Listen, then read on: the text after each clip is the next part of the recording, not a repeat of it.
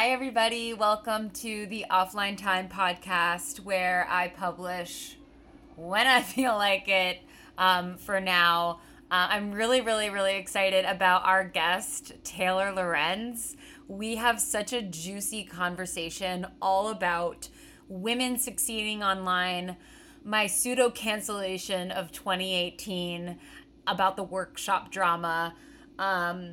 And all around her upcoming book, Extremely Online, that you can pre-order now. There's a link in the show notes. The book is incredible. It's like an oral history of social media and goes into the creator economy. And it's also just kind of nostalgic because it talks about Vine and early YouTube, Facebook before it acquired Instagram. Oh my gosh. But you might have heard of Taylor Lorenz. She was one of the journalists that was banned from Twitter when Elon Musk took it over. He banned her from the platform because she pissed him off. Taylor is a technology columnist for the Washington Post business section, where she covers online culture. Previously, she was at the New York Times, and she has written for The Atlantic as well. All right, let's get into it. Hi, Taylor. I'm so excited to have you on the show today. Thanks for coming. First, tell us a little bit about your book. How can we pre-order it? When does it come out? It's available for pre-order right now, so definitely pre-order it. Pre-orders are the only thing that really count for book sales, and you can get it. Yeah, if you order it right now, it'll be on your doorstep October 3rd. Amazing. Yes, pre-order. I feel like people are finally learning that like pre-order is the most important thing for book sales. I just see a lot of writers talking about it more openly now, which is awesome. Well, your book is amazing. I read it in like 4 days, which is really quick for me. I'm a slow reader. It's almost like a historical text of social media. Like fully. Like it's so detailed, and you went so deep into every single possible social media outlet that really has kind of reigned supreme. I think the first part that I found interesting, I just fucking loved the section of mommy bloggers and the mommy blogger boom of the early 2000s. And you wrote something like, there's always been ads running in tech and politics spaces, which are primarily, or were primarily, men's spaces, and still are. And then when mothers started to monetize their work and they were able to monetize something that they were already doing, people became livid. And I was too young to remember Heather Armstrong. Like, I didn't read her then, but I knew about her later. But when I was reading through that section, it just really rang true to me, because I feel like still women are held to this standard online, and when they're making money online, the public always has something to say about it. This is from page 22. You wrote, even though nearly every top mommy blogger was working on their blog full-time, they and their audience appeared to internalize negative stereotypes about the economic value of the work they were doing.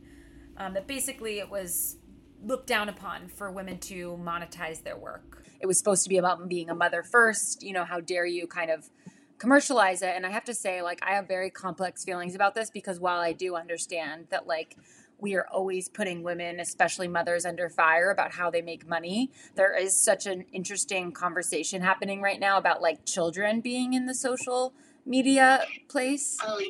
I have a lot of thoughts on that. I think it's the most disingenuous, stupid, like, it's not stupid, but it's so telling that nobody has anything to say about the massive amounts of data that are harvested on our children and used to, for really nefarious purposes, whether it's discriminating against them for jobs in colleges, or, using it to deny their health care, or, sort of targeting children in really predatory ways. Not to mention all of the schools and sports teams and camps that put out photos and detailed information about kids, like scores and all of this stuff that contributes to kids' massive online footprint. But what are people angry about? Mothers. They're mad at mothers for sharing pictures of their own kids, which is not a large problem. The majority of kids' content on the internet is teenagers putting themselves on the internet. It's usually the parents that don't want their children on social media.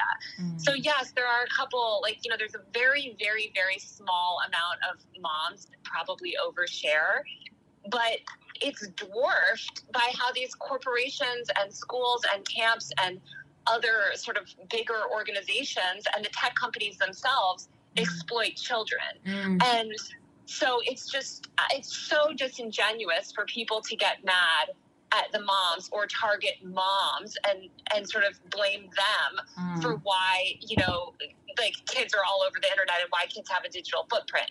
Like kids' digital footprint is defined by these companies that also pressure the children themselves to put themselves online. You have like 9-year-olds, 6-year-olds putting themselves online. That's because of tech propaganda telling us all to like commodify ourselves from a very young age.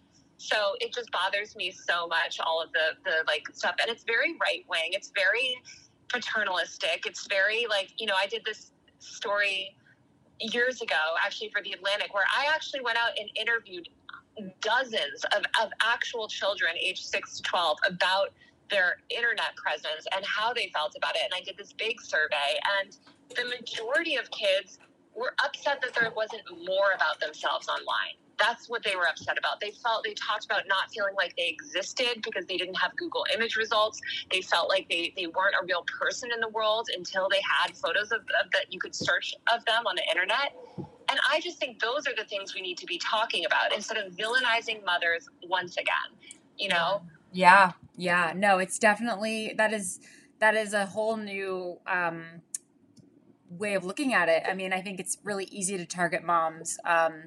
And it does feel like there's a lot of child content. I mean, whether it's an influencer or just someone posting their kid and it happens to go viral on TikTok. Yeah. And I think, like there does have like the undertones of like pedophilia, like an obsession with like pedophilia and stuff. Like when like you go into those spaces of like anti-posting children, and it feels very very kind of like we need to protect the children, and like we do, but like is it on the moms? Like where's the line drawn?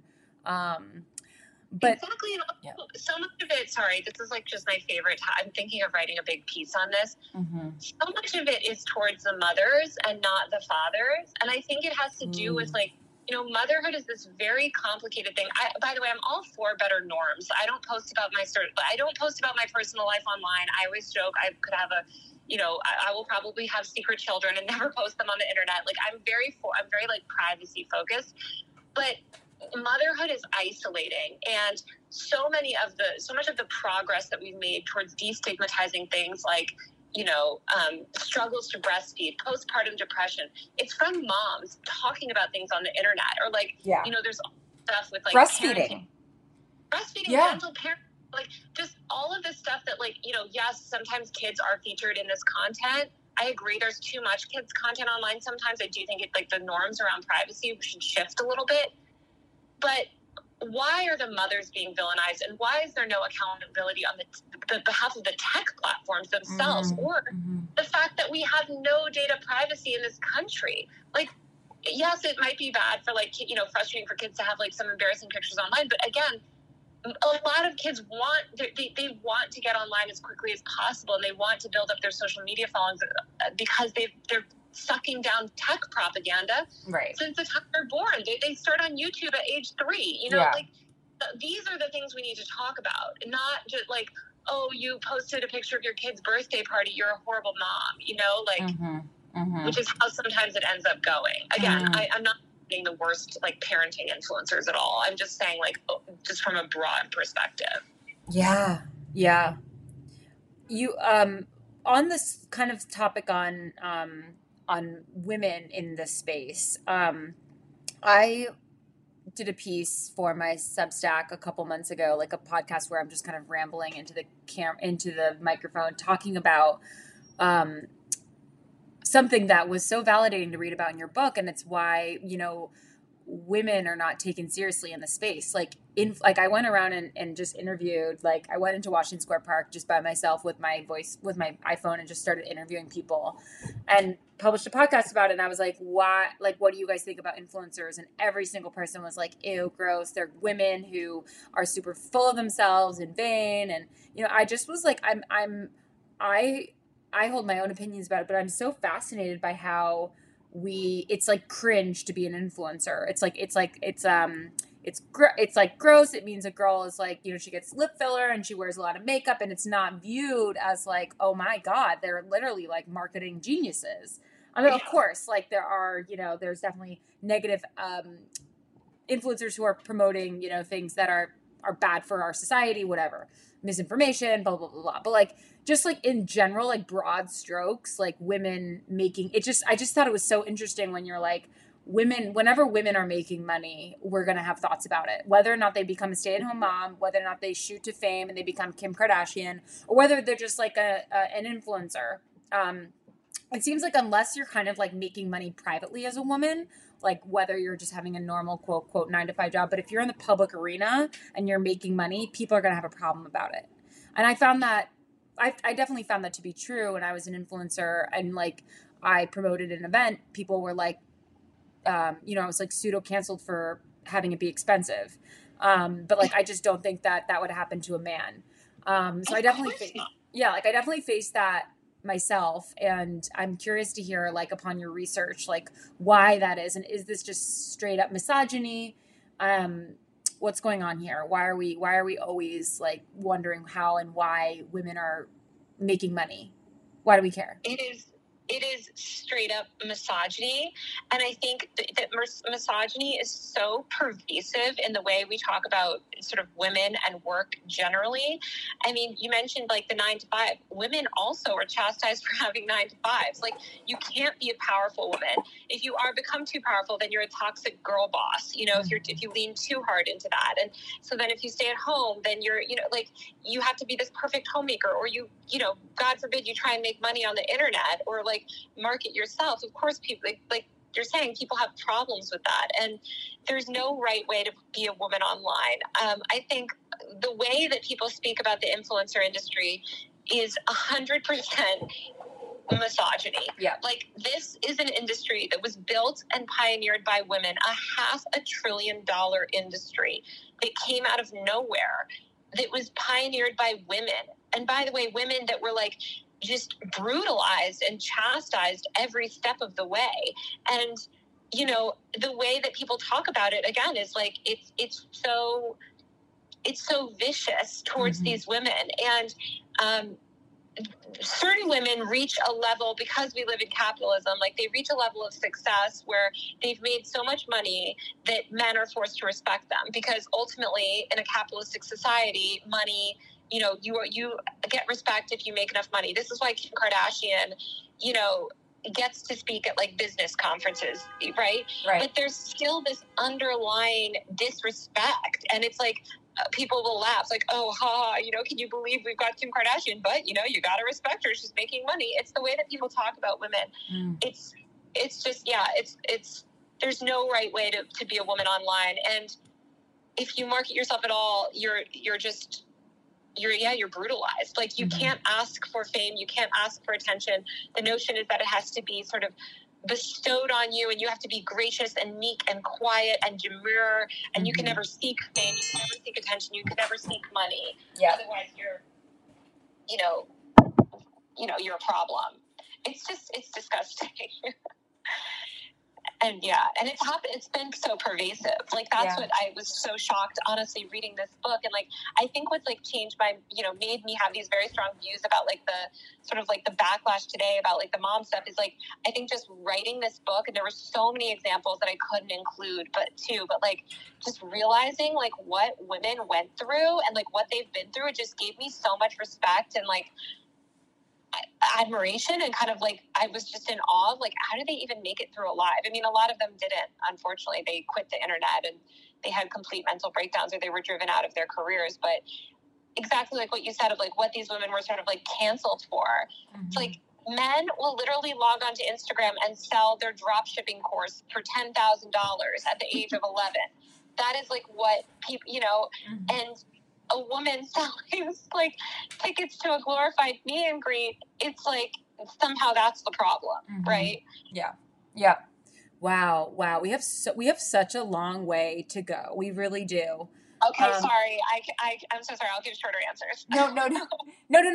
I was saying we have, as a society, have a long way to go. Oh, as a society. No. I love this. Yeah. No. I mean, I might cut them for brevity, but like, no.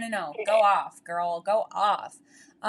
No, absolutely. I mean, I think I was almost driven out for sure. I was like, I never wanted to go on the internet again, thanks to,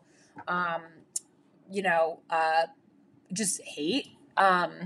And I remember like once, like when it was getting really bad, I remember like posting something and I was getting a lot of hate as always. And someone wrote like, I think I was going on hiatus and someone wrote, Jesus Louise, like, it's no wonder Lee wants to go on a break. Like, you guys are terrible to her. Like, you know, like my community flipped on me. And one thing I wanted to ask you about is like, yeah, like, is there such thing? Do you, like, from where I've watched all these communities, like when they get really big, they flip on the person. It's almost like when you get like super big, like if you're Kim, you're untouchable. Okay. But like all these women who have been canceled, and like when you get big enough in your space, there's a boom and there's a bust. It's almost like a stock. And then you bust and you have a fall. And I'm curious to hear what your thoughts are on that. You are 100% correct. And it's because you can never, like, and by the way, Kim had her cancellations like on the way up and was able to persevere partially because of her enormous amount of fame and privilege. Most other women can't. And it's because it's this desire to never let women get too much power, right? You have to sort of like be like, they can never really get too successful because then that makes people uncomfortable. And I think it makes actually women. It's so shocking, but the majority of people that tear these influencers down are other women. Absolutely. I mean, you saw Brianna Media's thing. It was all women hating on her, you know? It's internalized misogyny. It's jealousy. It's really disgusting, and it's sort of like the most like vile, like, and just these people are like, you know, they're such bottom feeders, but it's also just, I think, ingrained in our culture and our society of like, you know, oh, this woman's getting too uppity. Oh, she's not grateful enough. That's what you hear all the time. She's not grateful enough. As if people, I mean, look at the men. Do you think David Dobrik or Jake Paul has ever showed gratitude for anything? Like, no, and they're not expected to. But women, again, it's like, oh, she's too uppity, she's too full of herself, she doesn't appreciate it anymore, so let's take it away from her, let's snatch it back, you know. It's just, and it's really horrible. All right, so something I've been noticing, I don't know if you spend a lot of time on Substack, but I know that my readers will love this question, and I've been noticing is that like Substack is like making influencers. Like there are Substack influencers now. And like they debuted Notes a couple months ago, and then like about 6 months ago they debuted follower numbers or subscriber numbers, and then check marks, different levels of check marks. And I watched all these changes roll out with great trepidation. Still love the platform, but I'm watching I'm watching kind of the same thing that happened on Instagram happen to Substack, where I'm watching my Notes feed is all these people creating Substacks on how to grow on Substack. And then, Ask Me Anythings, and all these writers are doing like AMA hours, what I would do Q&As, of like people asking like, very, very personal questions. What are we just going to be, and I was really kind of hoping that Substack would just not be a social media platform, but it feels like I don't know, it's too soon to say, but like, there's all like a new social media, what I'm trying to ask is a new social media company will come out. Everyone will be excited. It's different. And then it feels like it's not. Are we just going insane? Are we just going to completely, like, when's it going to crack? Is it going to crack? What's the future of a platform like Substack? Are we just repeating history?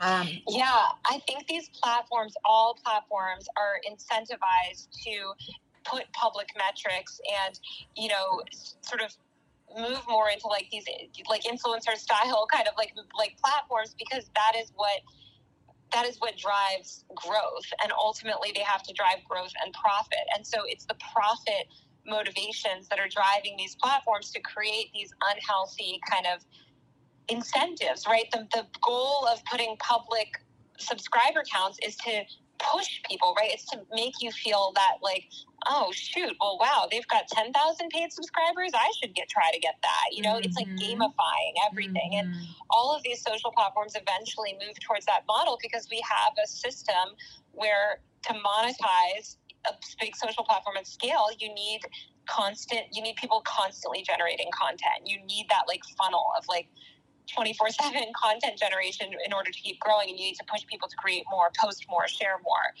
And it's depressing, because I think for those of us that are the users, it feels exhausting. I feel the same way. I liked Substack because it was sort of this break from all of that.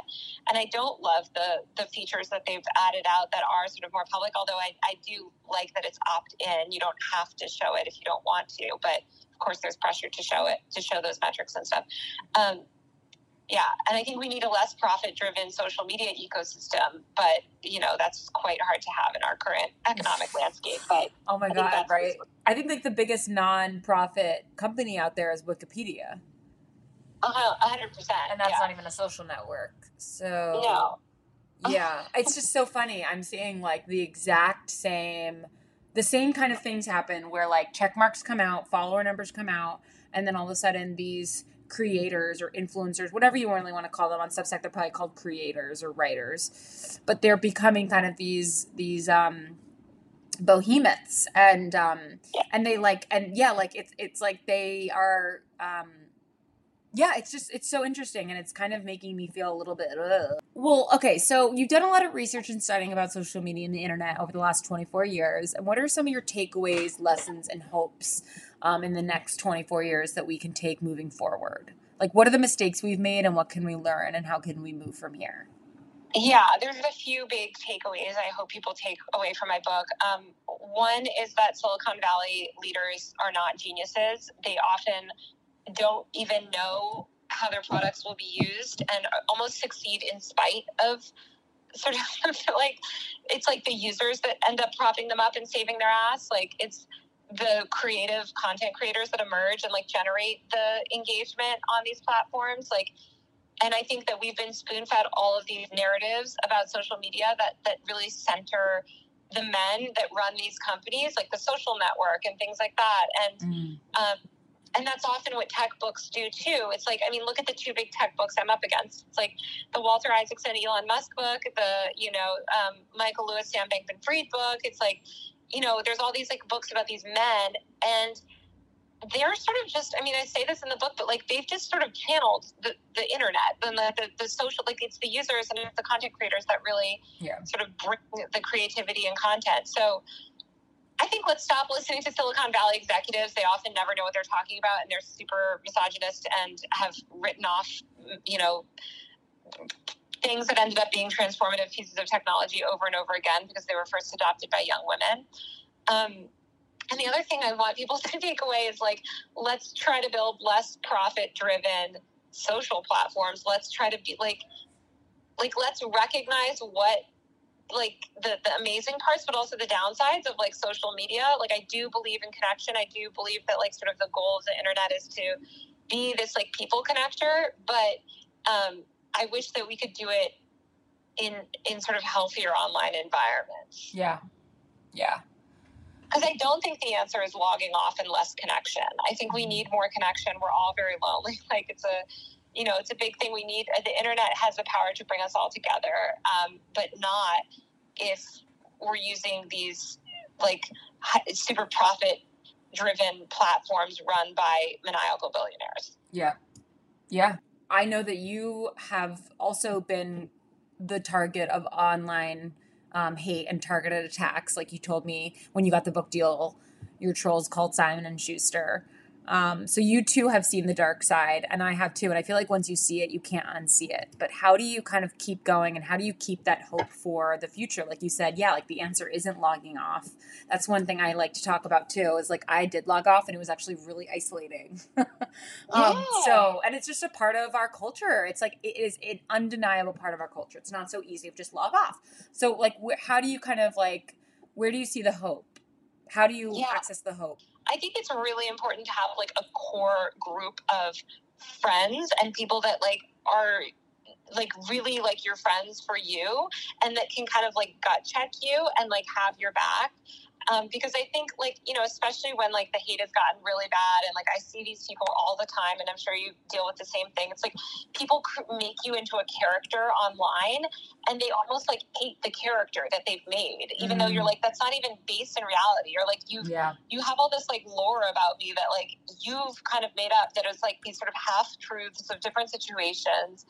And so it's just really helpful to sort of, like, have people that really know you and, like, can keep you grounded and, like, know who you are. And you know, whatever, every time I've been getting, like, you know, backlash or canceled for some dumb thing, I'm like, I check in with, like, the people that really care about me, and I'm like, okay, wait, like, am I in the wrong here, or, like, how should I handle this? Or you know, it's just a reminder that, like, you're not who your trolls think you are. I think I was just, like, wondering, I'm kind of, like, curious your thoughts. It's like, I think that, like, I wish we could have sort of more nuanced conversations about this stuff. And, like, one reason I wanted to write this, like, history of kind of, like, the way all of this emerged is because, like, I think we can critique, like, the bad parts of influencer culture, because there are a lot of bad parts of it and, like, downsides, and it's hard and stuff, but also recognize, like, kind of, like, the positive parts and, like, what women contributed to the internet and, like, what we've done, and, like, the liberatory aspects of it too. Like, I just think, like, the internet is sort of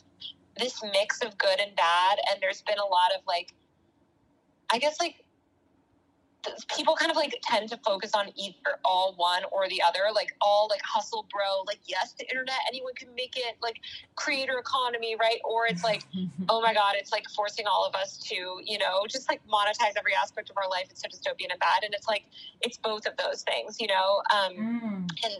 And so I just really wanted people to kind of, like, look back and just realize, like, all of this stuff is a lot kind of more muddled than you'd think, and, like, we should have more nuanced conversations about it. Yeah, that is definitely, it's so hard, I think, to take a balanced approach. I mean, I think with anything, a lot of us are very black and white when it comes to thinking. You know, I try, like, when I'm talking about my writing or my experience to never kind of be like influencers, or my experience was all this or all that, because there were so many amazing experiences. I got to take my mom to Japan, like an all expenses paid trip to Japan. I got to buy myself a car. Like, during those years of influencing, I was able to fly home and see my family so much. Like, I was making a salary that allowed me to gift my parents, like, something that they really wanted for Christmas. Like, just, there were so many things that were, like, so positive that I got from it. And I really got to, like, really learn about what I wanted to do. But then, there were, like, some really negative parts about it. And I think that the problem is that, like, the psyche is like we just tend to focus on the negative things, because those things also, like, live longer within us. Like, the trauma of being on social media to that level for me was, like, affected me longer than, like, the Japan trip, you know, like the happiness of, like, a Japan trip. Also, I think we need to keep the criticism, especially on big tech and on the people that are truly profiting, because yes, maybe some influencers are profiting in really amazing ways, but, like, the problem and the exploitation comes from these big tech companies. And, like, we don't need to villainize, like, women on the internet making money. Like, we need to talk about, like, the incentive structures of the platforms, what they incentivize, what, you know, like, just, like, let's get to the root of the problem, you know? Oh my God. So true. Oh my God.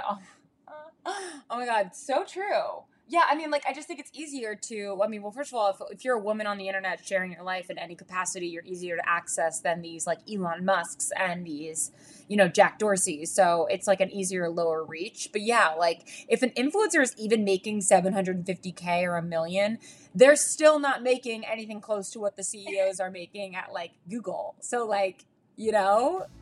Exactly. Yeah, exactly. Well, thank you guys so much for listening. If this is your first time listening to me or my podcast, this is a weekly newsletter called Offline Time. Sometimes I do podcasts, but it is definitely a weekly newsletter. You can go to leetillman.substack.com or just Google Offline Time Substack to subscribe. We talk about all sorts of things related to social media and influencer culture, including my former life as an influencer, but we also talk a lot about other things, including modern culture, egg freezing, Snow White feminism, sharenting, envy in the age of social media, And I also share a monthly list of offline things that I did to inspire offline practice. So if you liked it, think about subscribing or even becoming a paid subscriber. I'm really glad to be with you guys today, and I hope you enjoyed the episode. Let me know what you think in the comments. Bye.